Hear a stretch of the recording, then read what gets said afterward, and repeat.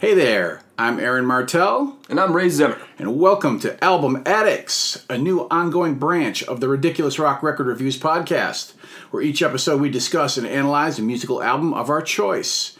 All right, Ray, we made this a regular gig now. Welcome aboard. Well, thank you. I'm kind of like herpes. Now I'm here. You can't get rid of me. So Ray and I discussed what album we wanted to review this episode, and we came up with Guns N' Roses' 1987 debut album, Appetite for Destruction. Now, Ray, tell us how Guns N' Roses came into your life and how this album popped up on your radar. It's kind of corny. My ma used to get Reader's Digest. You know, they have their view on things and they have a certain agenda. But they had a thing about rock bands at the time. They talked about Slayer, Guns N' Roses, and Venom. In Reader's Digest. And Reader's Digest, and how they were, agents of Satan. Oh, shit. I remember reading about Guns N' Roses, and my buddy got the Guns N' Roses Appetite for Destruction and Blue Oyster Cult's Club Ninja for his birthday, and I borrowed Appetite for Destruction because I wanted to see what it was about. Some people told me they were a lot like Van Halen. I was a huge Van Halen fan at the time, so I gave it a listen. All right. And I liked it. And I also felt guilty about it because of that stupid article. It's like the first time you remember cuffing your carrot and it's like, whoa, that's not good. Yeah. So I liked it. I was like, but I shouldn't like Guns N' Roses. So the article said Guns N' Roses was satanic? They did, yeah. And they advocated rape because they thought the album cover. Oh, right, that album cover. The original album artwork. Yes. Was about that. But yeah, I dug it. At the time I wasn't as rabid about it, but I thought this is good rock and roll. Yeah. So that's how they kind of came in. Sweet Child of Mine didn't grab me so much, but definitely Welcome to the Jungle and It's So Easy were like the two kind of drew me in. All right. For me, my first memory of Guns N' Roses is seeing the music video for Welcome to the Jungle, and I thought it was okay, but it didn't set my world on fire or anything. Mm-hmm. It was a slow build for this band. The album was out for quite a while before it really started to catch on. Right, yeah, no, definitely. But there was a groundswell about it in my high school. People were starting to listen to it because MTV started pushing the video for Welcome to the Jungle. This is before Sweet Child of Mine hit. So a couple people I knew picked up the album. Eventually, I warmed up to Welcome to the Jungle, and then I got this on cassette. And I got this before Sweet Child of Mine became a hit. So I listened to it and I knew it. Mm-hmm. By that time I liked it. At this point the hard rock and metal fans were paying attention to it. Yep. And I had a feeling there was something about this band. It just kept building and building. People were starting to listen to it more and more. Mm-hmm. Then a couple of months later, boom, this fucking thing exploded. Yeah. And Guns N' Roses became, bigger than the Goodyear blimp. You'd see as many Guns N' Roses t-shirts as you would see Iron Maiden t-shirts around. And that's how it started for me. Mm-hmm. Now I'm going to lay down some basic facts about this album so we can all get on the same page. Appetite for Destruction is the debut studio album by American hard rock band Guns N' Roses, released on July 22nd, 1987 on the Geffen label. It was produced by Mike Klink and was recorded from March to April 1987 at Rumbo Studios, Canoga Park, California, Take One Studio, Burbank, California, The Record Plant, Los Angeles, California, and Can-Am Studio, Tarzana, California. Something like that, yeah. Yeah. It reached number 1 on the U.S. Billboard 200 chart and is certified 18 times platinum by the RIAA. Nice. Damn. Next, I'll give out the band's lineup card. We've got W. Axl Rose on lead vocals, synthesizer, and percussion. Slash on lead guitar, rhythm guitar, acoustic guitar, slide guitar, and talkbox. Okay. Izzy Stradlin on rhythm guitar, lead guitar, backing vocals, and percussion. Duff Rose McKagan on bass and backing vocals. And Steven Adler on drums, percussion, and backing vocals. All right, let's get into a track-by-track analysis of this album. Kicking things off is Welcome to the Jungle, written by Guns N' Roses.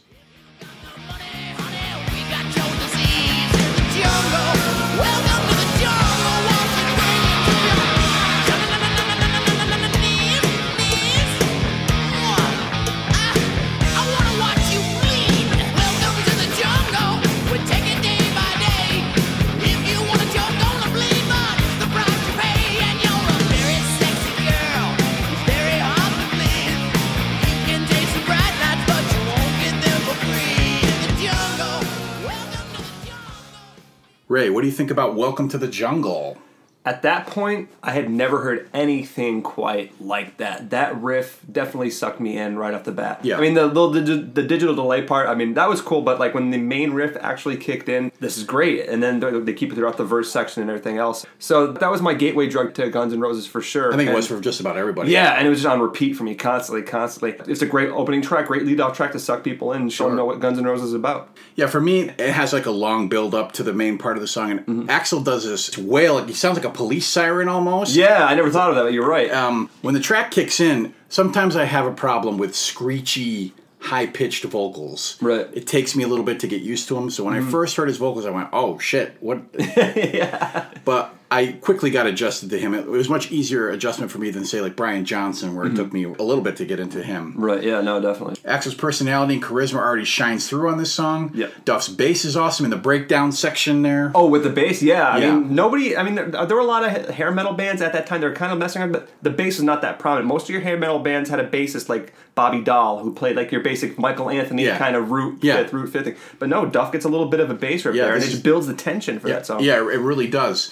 And I guess that bass part was part of a song called The Fake that he brought to the band from an earlier punk band he was in called The Veins. And I think that's kind of what Duff brought to Guns N' Roses. He had like a punk background. And definitely. He brought the punk attitude. Yeah, he brought that attitude and influence into the music. Yeah. The lyrics are about the dark, seedy side of Los Angeles and its streets, but Axl wrote these while visiting a friend in Seattle.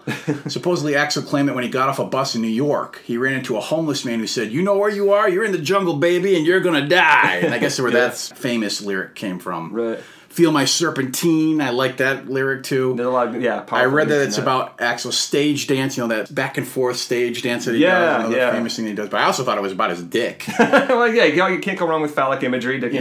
Or get on the snake, This was the album's second single in September 1987, which didn't do shit at the time. Right. But it was re-released in October 1988 after Sweet Child of Mine hit, and then it reached number 7 in the U.S. and number 24 in the UK. I think this is basically their best-known song, don't you? I mean, I would say, they played it, stadiums for sporting events and things like that. Yeah, and I think for rock fans, generally, probably they're their best ones. I think probably people get more for like the top 40 stuff might go for the other. Right. Type of I tend to think that when you hear the name Guns N' Roses, this is the first song you think of. Oh, yeah. No, definitely. The next track is It's So Easy, written by Guns N' Roses and West Arkeen. I see your sister in a Sunday dress. She's out to please, she pounds her best. She's out to take, no need to try. She's ready to make. It's so easy when everybody's trying to please me, baby. It's so easy when everybody's trying to please me. Cars are crashing every night. I drink and drive, everything's in sight. Ray, what do you think about this one? This song, it's like an auditory portrait, I think, of what was going on around them at the time. A lot of craziness. I mean, I've read reports that they all rented this one house, and it was just, drugs. Yeah, it was a flop house, right? Flop house, basically, and there's like leftover McDonald's wrappers, except for like Axl's room. Supposedly Axl had his own little pristine kind of... Well, I'm not surprised. But nowadays, I don't think you can get away with lyrics like "Turn around, bitch, I've got a use for you." It's very un-PC. Yeah, it was before that whole wave really took over. The riff is great. The little kind of non-distorted, clean channel guitar section coming in the middle out of nowhere is great in and of itself. This and a couple others are the three that are my favorites. They're your go-tos. Yeah, for sure. When I first heard this, I thought the band had 2 lead singers. I couldn't believe it was the same guy singing. Oh, yeah. I didn't get it at first. I immediately liked Axl's low voice as opposed to a screechy voice. Yeah. And this song, I was shocked at all the swears that were in it at the time. That's what kind of made Guns N' Roses cool. Like I said, I was in high school when this came out. We're like, they're swearing all over the place. Can you believe this? We thought it was a big deal. Yeah, no, definitely. I see you standing there, you think you're so cool, why don't you just fuck off? I mean, I can't what? I can't believe they actually said that. Yeah, no. It's a hard-rocking, punkish song. It was primarily written by Duff. Duff brought this to the band, basically. I can see that, yeah. And West Arkeen, I guess he was a musician friend of the band. The lyrics are about how the band didn't have much, but there were groupies and female hangers-on that they could live off of. It was easy to do. There was an emptiness to it. They didn't care about these women or just somebody to leech off of. Yeah, exactly. The band's controversial, misogynistic lyrics our first on display here. This was often the band's concert opener. It was the first single, actually, too, which also didn't do anything. It hit number 84 in the UK, and that's... Right. I think it was only released in the UK, too, though. I don't think it was a US single. Yeah, I don't remember ever hearing it on, at the time, would have been, Rock 102 or They would have had to beat the shit out of it. Oh, yeah, there's just no way you could have gotten away by It's the so FCC. beep easy. It's so beep easy. That's all you'd be hearing. Or you get, that new thing where they, backwards mask the cuss word or whatever happens to be at the time, and it just sounds mad corny. Continuing on through the album, we have A Night Train, written by Guns N' Roses. I've been loaded like a freight train, flying like an aeroplane, feeling like a space brain one more time tonight. I'm on the night train, bottoms up. I'm on the night train, fill my cup. I'm on the night train, ready to crash and burn. I never learn. I'm on the night train. I love that stuff. I'm on the night train. Ray, your thoughts? What's cool about this song is it's definitely got your standard classic rock elements to it, just kind of like a bluesy-based riff for the verse section. But then they get into a little bit more melody in the chorus, or the guitar-wise, riff-wise, there's a little bit more going on there. And it's another case where Axl's painting another picture of some Billy Badass, Yeah. Obviously he doesn't really care much about anything except getting lit and setting his old lady out to get bottles of Night Train, which I've never actually drank. I had my big go-to cheap booze was Mad Dog 2020. Yeah. I never had Night Train, Wild Irish Rose, or Thunderbird, so. Right. But supposedly it was a good, cheap way to get screwed up back in the day, and probably when they weren't making much money, makes sense. That was their cold gin. Yeah. Steven Adler on the cowbell, baby. I love the cowbell. Got a fever. There's excellent guitar interplay on the verses between Izzy and Slash, and I'm a sucker for guitar interplay. Yeah, same. Axl's vocals are all attitude. I love the pre-chorus melody, loaded like a freight train. I love that part, which actually introduces the song, too. Yeah, it does. It sets it up. Yeah, it's the first vocal thing that you hear. The lyrics are about the band's fondness for the Night Train Express, a cheap California fortified wine. I didn't even know what fortified wine was. I had to look that up. Is it like Wonder Bread for wine? You get vitamins A, Well, D? they add brandy to it. Oh, okay. That's and jack up the alcohol content even more. So they would just buy this stuff and get fucked up on it. I guess they come in 2-liter bottles or something like that. Jesus. Yeah, it's really, really cheap wine. The guitar solo is split between Izzy and Slash. I think Izzy had a big hand in the writing of this song, too. Okay, so the first part of the guitar solo is Izzy, and then Slash takes the second part. Okay. It's a kick-ass rocker. That's a concert staple. Yeah. And Slash stated that it was his favorite song to perform live. And you mentioned the guitar interplay with the two of them. And I think, in a lot of ways, Guns N' Roses are kind of the heirs to the throne of that same kind of, somebody called it one time, guitar telepathy that Brad Whitford and Joe Perry had. Right. Or even, to some degree, Keith Richards and the various guitarists that he worked with over time. It's they're not exactly playing the exact same riff. They can on occasion, but there's always one coming up with a little bit of an atmospheric way to accentuate the main riff, and they just go back and forth. And they kind of weave together. That's really what guitar interplay is, and that's what the Stones were known for. Yeah. And then Aerosmith. The Guns N' Roses are the successor. Like you said, it went to the Stones, to Aerosmith, to Guns N' Roses. Oh, big time. So let's move on to Out to Get Me, written by Guns N' Roses.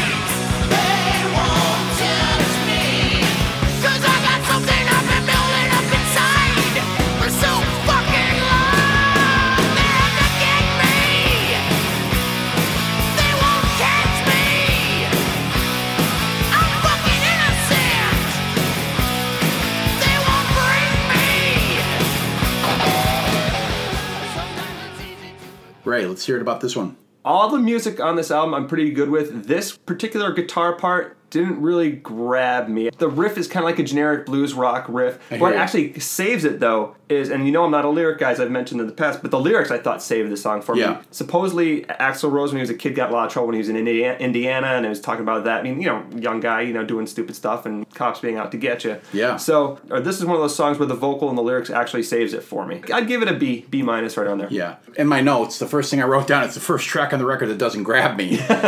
It's not awful. It's got a decent riff and slide guitar. Right. And it's a more mid-tempo rocker. Mm-hmm. The lyrics, like you said, were inspired... Well, it was inspired by an incident in Los Angeles in which supposedly the police were looking for Axl on a bogus rape charge. Oh, jeez. But he laid low and they couldn't find him. Eventually they moved on to somebody else, and I guess it just kind of disappeared into the ether. Right. The lyrics are filled with paranoia, though, about anyone who tries to hold you down or hold you back. Right. They're out to get me. Yeah. Well, they say write what you know, and I'm sure he knows paranoia. Yeah. I mean, this is basically for me just an album track that it doesn't disrupt the album's flow, it keeps it moving. Yeah, I think what my favorite part of the song is where he's like, I've got something building up inside for so fucking long. Yeah. And he's selling that lyric when He you is. hear that. He sounds like a guy who's been like just kind of living in a pressure cooker. Yeah. And he's just like, fuck it. No, Yeah. they're not going to get me. And now we come to Mr. Brownstone, written by Guns N' Roses. It starts around 7. We go on stage around 9. Get on the bus about 11. Sipping a drink and feeling fine. We've been dancing with Mr. Brownstone. He's been knocking. He won't leave me alone. No. He won't leave me alone. I used to do a little, but a little wasn't doing, so the little got more and more. I just keep trying to get a little better, set a little better. Ray, who are you dancing with? Mr. Brownstone.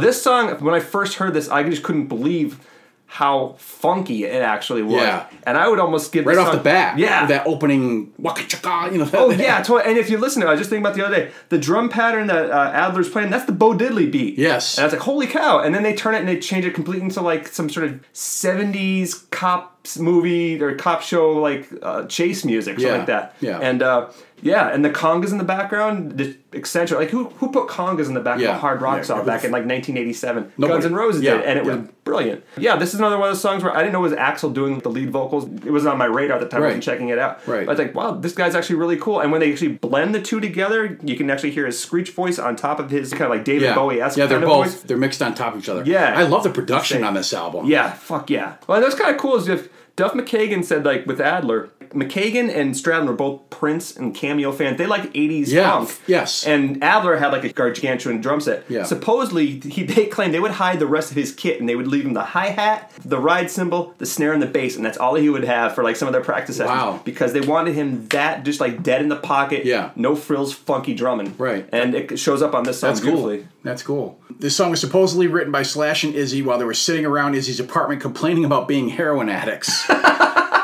Brownstone is their slang term for heroin. I don't think it's like a common term, or probably became I've one heard of, after like the song. Mexican brown tar heroin. That but sort yeah. of thing, yeah. Slash, Izzy, and Steven Adler were greatly affected by heroin, obviously. Right. I love the line. I used to do a little, but the little wouldn't do it, so the little got more and more. I love that line. Yeah. And the way Axl delivers it is so good. Yeah. He's in his low voice again. His vocals on this track just blow me away. Mm-hmm. The track is just great all around. I love Slash's solo, and this is probably my favorite track on the album. Yeah, this is the one of the three that I go Yeah. to. Yeah, definitely. All right, let's go down to Paradise City, written by Guns N' Roses. Rags are original, so they say you gotta keep pushing for the fortune and fame. You know it's all a game, but it's just a game. You treat it like a capital crime. Everybody's going to time. Take me down to a paradise city where the grass is green and the girls are pretty. Oh, won't you please take me home? Yeah, yeah. Take me down to the paradise city where the grass is green and the girls are pretty. Take me home. Ray, come on. I'll What do take you you got? to Paradise What do you City. got? Yeah. All right. The first time I heard this, I'm gonna be frank with you, it didn't get me. And you know what it was? It probably the song could have been fine, and if I'd actually been a little bit more open minded at the time, I would have done. But it was the keyboard That part synthesizer. that reminded me of the Rockford Files theme. I can't even do it. I can't even hit the right pitch. Yeah, it's just I was like, why are they taking a pretty decent song and turning it into the fucking Rockford Files? Yeah. It's become endearing at this stage of the game, and it just showed that they weren't afraid to experiment with stuff like that. This really was written by the entire band. Okay. Supposedly in the back of a van on their way back from a gig in San Francisco, including improvising the chorus lyrics. Slash's original lyric idea was "Take me down to the Paradise City where the girls are fat and they've got big titties." But they decided on the other one, the one that we all know. The main riff sounds a lot to me like Black Sabbath Zero the Hero. I picked that up, yeah. and then I've read it online that other people recognize that too. Do you know that one from Born Again? Yeah. Well, I heard the Cannibal Corpse cover of it. Oh, so. okay, yeah. But yeah, that same chromatic. Dun, dun, dun, dun, dun, dun, Yeah. yeah. I think Tracy Guns confirmed that too. Okay. And Andy McCoy of Hanoi Rocks claim the chorus riff came from that band's song Lost in the City. Now, that one I don't know. I'm not familiar enough with Hanoi I'm Rocks. not really either. But Guns N' Roses loved them. They were supposedly a huge influence on them. But I don't know that particular track, and I didn't go back and listen to it. I usually do that, but I didn't.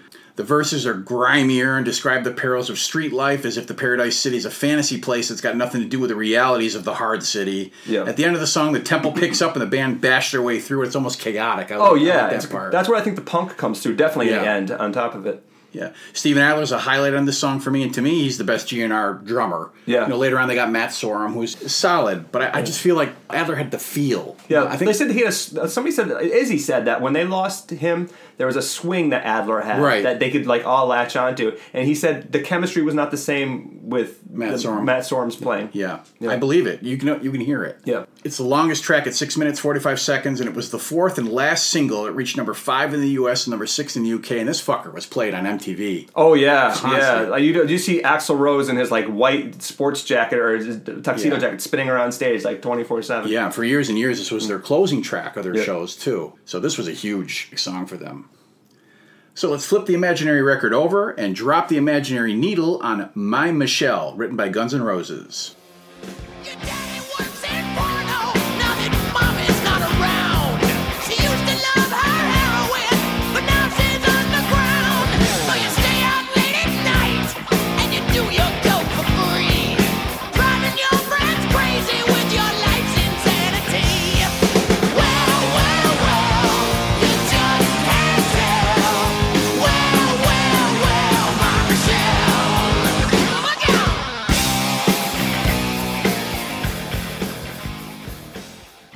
Well, well, well, Ray. Well, well, well. Remember the first time I looked at the cassette, I was like, "Are you serious? They're doing a fucking Beatles cover?" Until I actually listened Could you- to it. can you imagine that? Yeah. I could actually see them doing that. They might be able to make it in their own kind of Guns N' Rosey kind of Yeah, way. They could yeah. possibly pull it off. I mean, they did Sympathy for the Devil. Yeah. Probably more up their alley, but still. Yeah, oh, for sure. The song, the intro, it's kind of like that eerie, it's atmospheric dark. riff in the beginning, and then when it kicks in, it's just pure titty bar sleaze, Yes. which is what I love. Yeah, it's a scuzzy track. And the story is talking about, man, it's that one chick in high school you went to was like messed up on drugs, and you don't know why she is the way she is. But at the same time, he's telling you, tough it out. Things are gonna pick up for you. And I almost wondered at the time, I was trying to figure out the age. Like, is this a Michelle Pfeiffer reference or something like that? No, it's not. It's actually about Michelle Young, a friend of the band that Slash knew since junior high school. And the lyrics reference realities about her life, whether about her drug use, her mother passing away, and her dad working in the porn industry. All the lyrics in this track are supposedly true. Wow. They literally wrote this song about this girl. Oh, man. Michelle heard Elton John's Your Song on the radio while they were hanging out. She said that she wished that somebody would write a nice romantic song about her. So there's your Now, romance. apparently, the initial draft, the first lyrics were in that vein. Like, Axl wrote these words that were this sweet love song to her. Right. But he didn't like that. He said it just wasn't reality. It didn't. He wanted to write a more honest thing. So he came up with a song that we all know. The music is dark and menacing with another good chorus. Axl's vocals are particularly ominous in this song. Yeah. They're almost kind of spooky. And incidentally, Michelle, I guess today she ended up cleaning up and moving across the country to get away from the scene. Good for her. So I did finally fall in love with her. Looking for love. Next up is Think About You, written by Guns N' Roses. There wasn't much in his heart of mine. There was a little left, and babe, you found it. It's funny how I never felt so high. It's a feeling that I know I'll never forget. Ooh, it was the best time I can remember. Ooh, and the love we shared, loving that'll last forever. I think about you, honey, all the time. My heart says yes. I think about you deep inside. I love you best. Ray?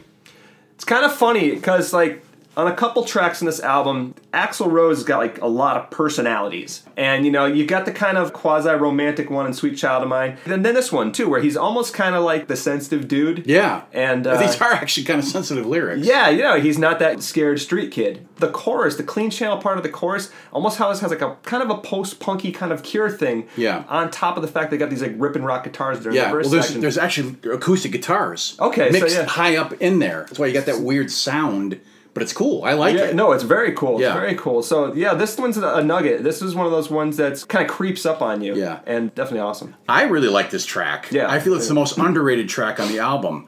Izzy almost solely wrote this song. He was the band's unsung hero, in for my sure. opinion. Yeah, no, definitely. He had a huge hand in the songwriting process of the band. He was a good guitar player. I don't think he was quite as good as Slash, or at least not as good a lead player, but as a Right. songwriter, he was top notch. Oh, yeah. And the band wasn't the same without him. I read that this tune is very influenced by Hanoi Rocks. It's basically a straight-up love song. Axl does some cool vocal gymnastics at the end of the track that he would expand upon to the nth degree on later albums. Oh, yeah, definitely. I mean, the dude had some lungs on him. Axl and Slash never cared for this track, though, and I know that it's just an album track, and it's not the most loved song on the record, but I've got a soft spot for it. I've always dug it. Yeah, and the ending is just kind of like, it's not really, it's just a quiet, bring you out kind of ending. It's not looking for the big door slam of an ending. And then Axl does that vocal. It's good. Yep. And here comes Sweet Child of Mine, written by Guns N' Roses. Now and then when I see her face, she takes me away to that special place. And if I stay too long, I'd probably break down and cry. Whoa, sweet child of mine. Whoa, sweet love of mine.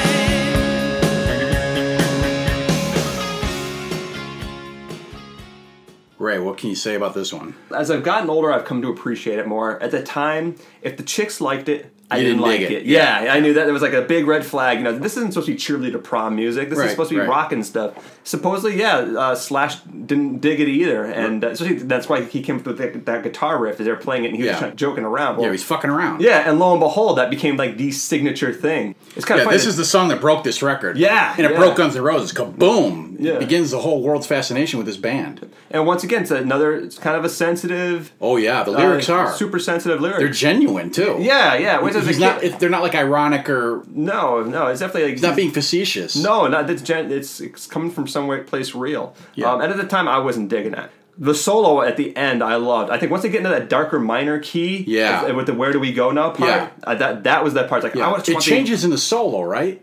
Yeah. And the second solo. Yeah, that's There's what- two distinct solo sections. Yeah, when it right? changes over to a minor key, and that's when like his like really ripping solo comes in. Then they get Yeah. to "Where do we go now," Yeah. and then just kind of close it out from there. At the time, I wanted the entire song to be like that, Dark like that. dark like that. But looking back, it's kind of the highs and lows of love, you know? I mean, ultimately, the song's all about that 8-note riff yeah. that Slash came up with.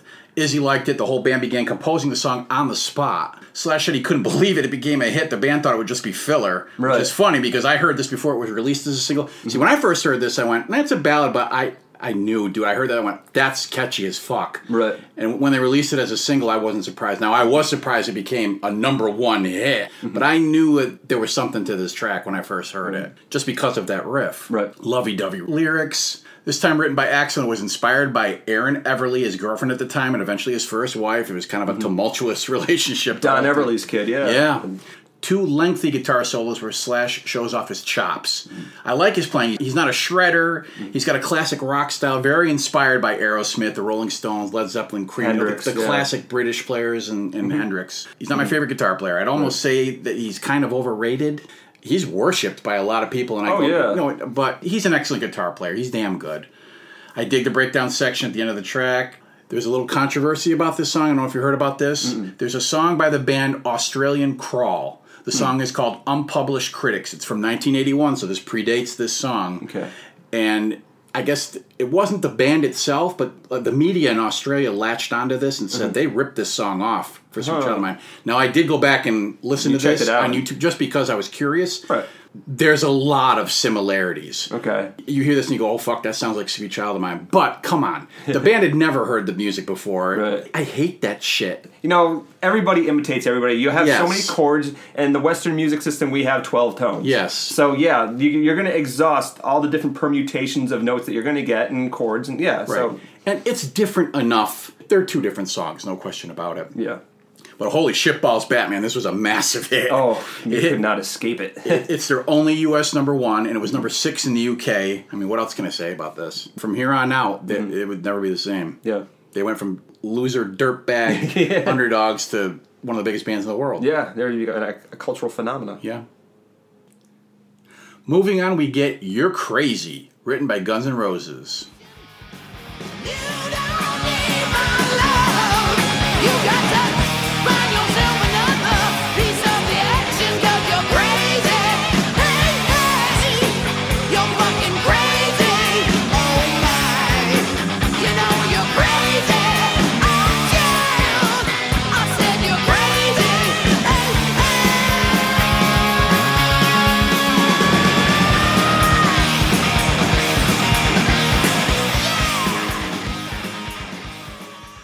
Ray, how about this one?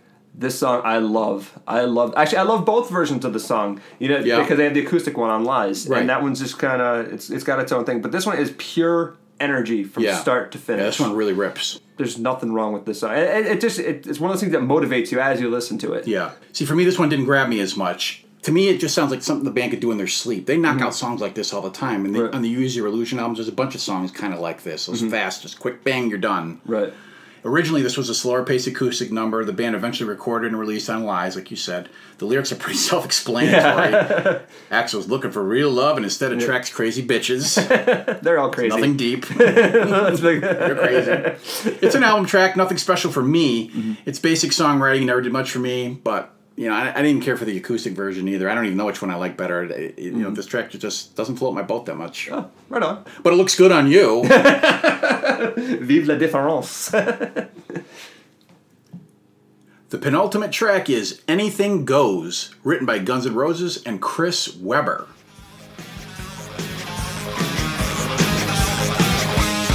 I've been thinking about sex. Always hungry for something that I haven't had yet. Well, maybe, baby, you got something to lose. Well, I got something for you. My way, your way, anything goes tonight. My way, your way, anything goes. Bandit round your knees with your hands in the breeze. Ray, what about this one? Initially, this was not on my radar. Going back though, looking at it now, I'd say it's probably up there with the ones that I mentioned prior that I like. Really? Yeah. Well, it's kind of cool because You're now, crazy. They got I think maybe it's just the Guero they got going in the back. Yeah. I always kind of like that. This is one of those songs for me that like shows their 70s roots. Right. You know, and Yeah. I'm not just talking Zeppelin's 70s. I mean, it could be Eric Burdon in War, which that Yeah. kind of made me think of kind of like the lowrider kind of. And that dan dan dan dan. Yeah. Dan, I think they use that to good effect for introducing the regular verse and choruses before they go into that. And then when they bring it back at the end of the song and they turn it into that kind of sleazy swing, good choice on their part as far as Right. songs go. Right. So that's become one of my favorites on this. Yeah, this was co-written by Izzy and Chris Webber, a guitarist who was with Axl and Izzy in the band Hollywood Rose, which was a precursor to Guns N' Roses. Right. That scene there, it was separate from the hair metal scene, but they all kind of like intertwined. You know, LA Yeah. Guns, Hollywood Rose, Guns N' Roses. They all kind of like interchanged members and stuff like that until they An finally... incestuous scene. Yeah, it kind of was until LA Guns and Guns N' Roses, Right. more or less, that's what it became. It tries to maintain a sleazy groove, especially in the verses. But for me, like the last track is just okay, it doesn't knock my socks off. Axl doesn't even do anything special with the vocals, in my opinion. They're just kind of there. There's a talk box in the solo section. Yeah, I mean, and unless you're Peter Frampton, fuck the talk box. you not have talk box. What about Joe Walsh and his? You got me there, okay. Okay. Peter Frampton and Joe Walsh. Anybody else? I was never a big fan of the Richie Sambora talk box stuff. So Screw that. So yeah. unless you're Peter Frampton or Joe Walsh, you're the only two people on earth allowed to use a talk box in your songs. That sealed it for me. This is my least favorite track. And when you're my least favorite, you're known as Aaron's Stinky Stinker.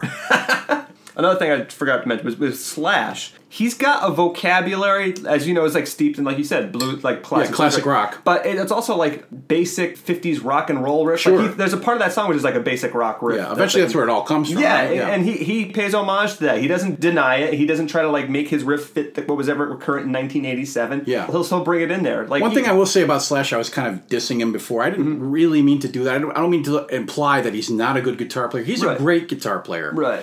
he was very different than what was going on in LA at the time. He wasn't He wasn't- hair metal shredder. Yeah, no, he was not Yngwie. He was not trying to be Yngwie. He was not Yngwie. He wasn't Eddie Van Halen.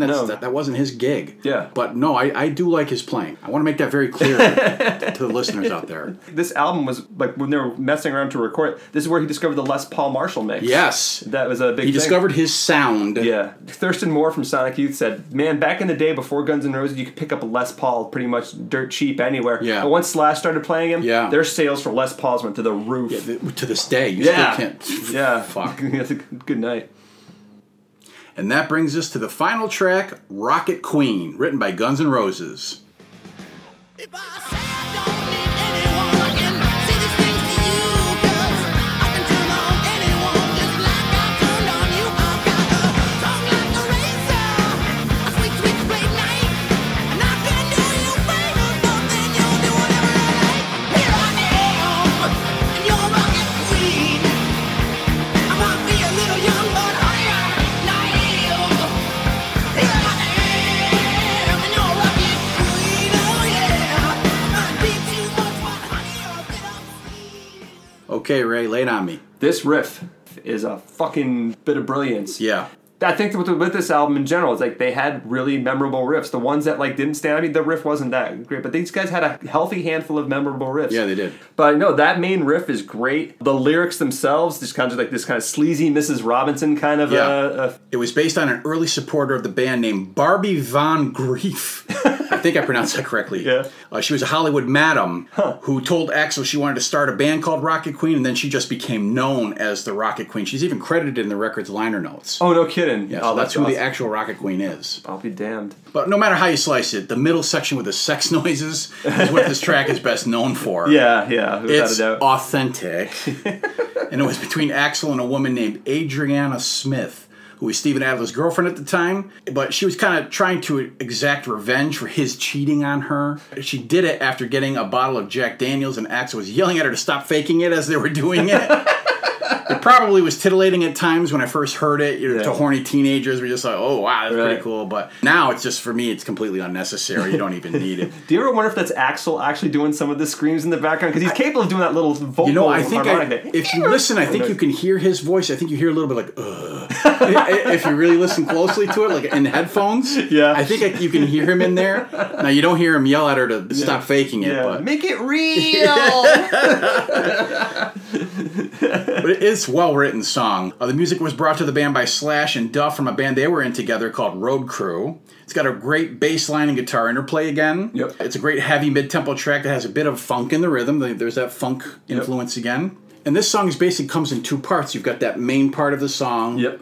And then you get the solo section. And then after the sexy bridge, Yeah. you get the big drums that go into that coda part, which is my favorite part of the song, where it almost slows up a little bit. Yeah. And the lyrics change. Axl becomes like more open. He's offering like friendship and caring and more. Yeah. I really like that part. To me, that's Yeah. my favorite part of the song. That kind of let me take care of the whore kind of 22 Acacia Yeah, Avenue yeah. kind of thing, you know? Exactly. Avenue. I put the emphasis on the wrong syllable. Yeah, I dig this track. I Yeah. think it's a solid album closer. Yeah, without a doubt.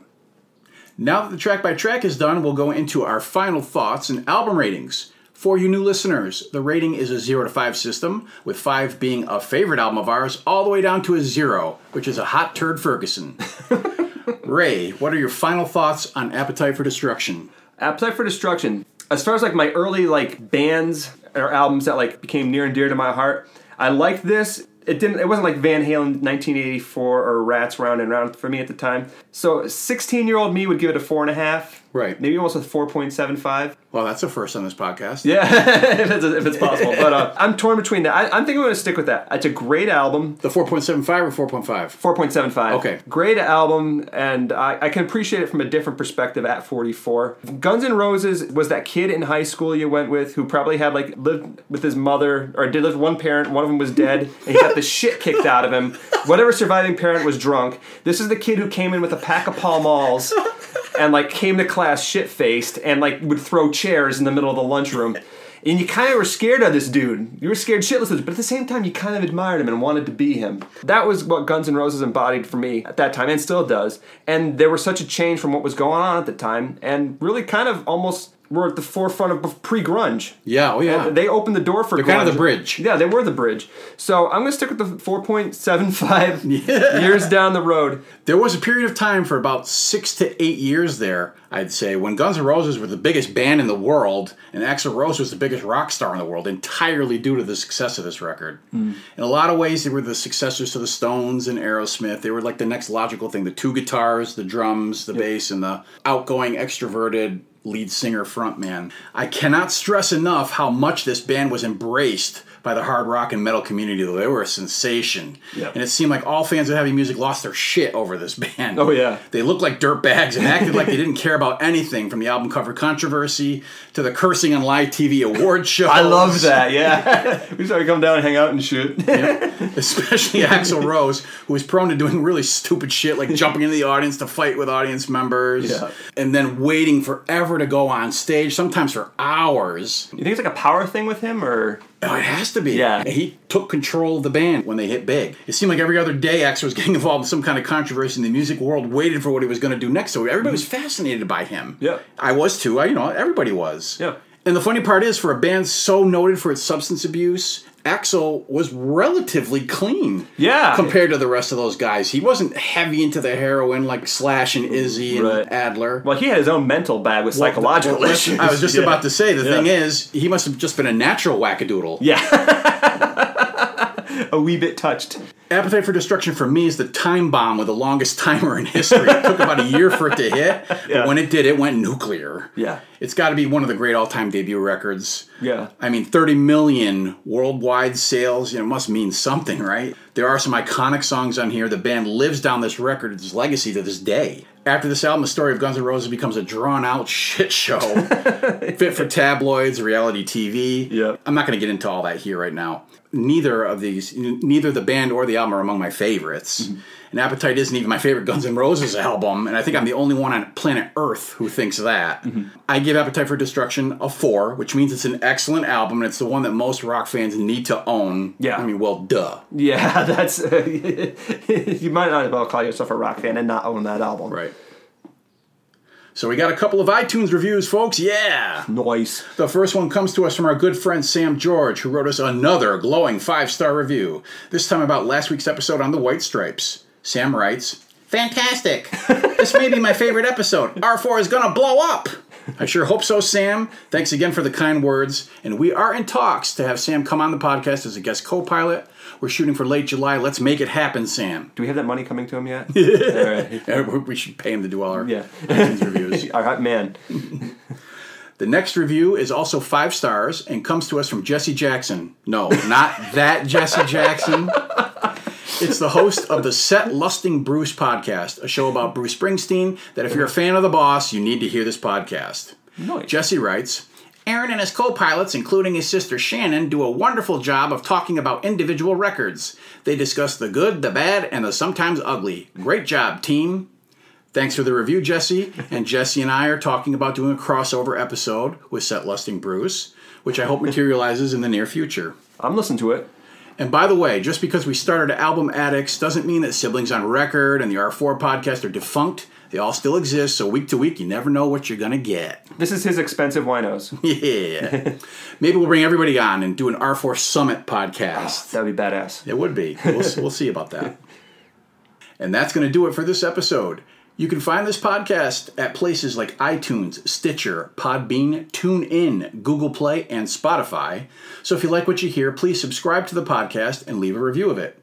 If you take the time to do that, we'll read your review right here on the show. But you have to do it in haiku. If you'd like to contact us directly, we can be reached at ridiculousrockrecords@gmail.com and also on the Ridiculous Rock Record Reviews Facebook page, where there's a link to hear each podcast, including the Album Addicts branch of the show. You can also review the show on Facebook if you prefer to do it that way, and yes, we'll read your Facebook review on the podcast. You want to come on the podcast and talk about an album with us? Shoot us an email, we'll set it up. We're always looking for co-pilots to host the show with us, and we would also welcome any requests or suggestions for albums to cover. Feel free to leave all of your feedback, comments, reviews, and or suggestions at any of those places I just described. We'd love to hear from you. So for Album Addicts, I'm Aaron. And I'm Ray. See ya! 'Cause Don't forget to flush.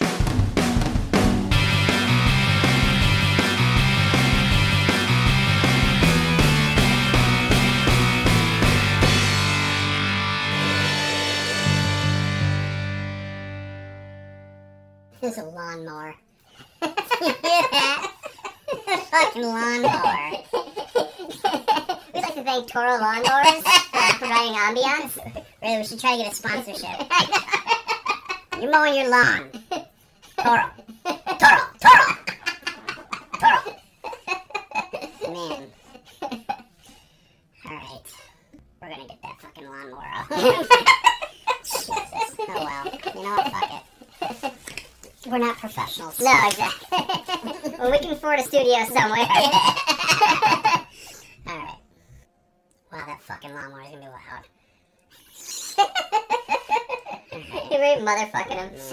He's like, I'm actually doing what I was supposed to do today. My wife's gonna be so happy. This guy was just yelling at me, shut up, he's trying to record something! Fucking douchebag!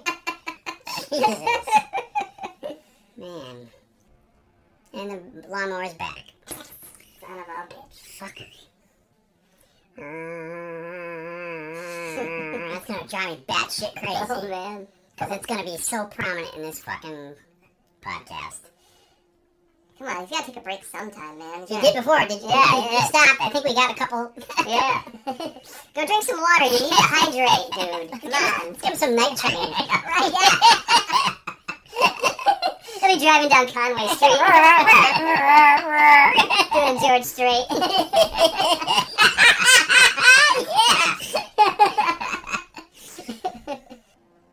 You know, Lawnmower Man was originally a Stephen King story, and it's very... Did you ever see the movie? Unfortunately, yeah. I mean, it was okay, but... The story is much different than the movie. yeah. The guy Have you takes ever off read his clothes and, like, It goes turns out he's like a centaur, or like he's got goat feet, he's eating stuff. He go over a gopher. He eats up the gopher. Yeah. Yeah. He eats everything up. Eats the protagonist at the end of the story, too, right? Yeah, right, Lawnmower Man. Jesus. Well, he doesn't come in here and try to eat me. Now the fucking lawnmower stops. You dick. You dick! Quiet as a mouse, motherfucker.